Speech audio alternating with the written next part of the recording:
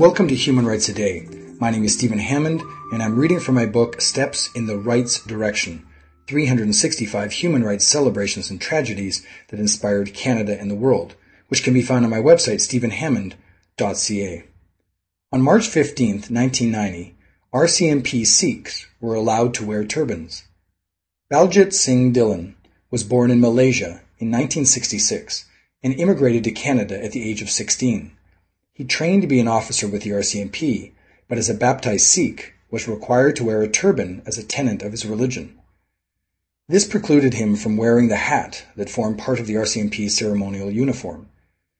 In this he shared a dilemma with many Canadian Sikhs who felt under pressure to comply with regulations against their beards and turbans. Dhillon chose to challenge the regulation, an act that generated severe criticism, petitions, court challenges, and even a death threat.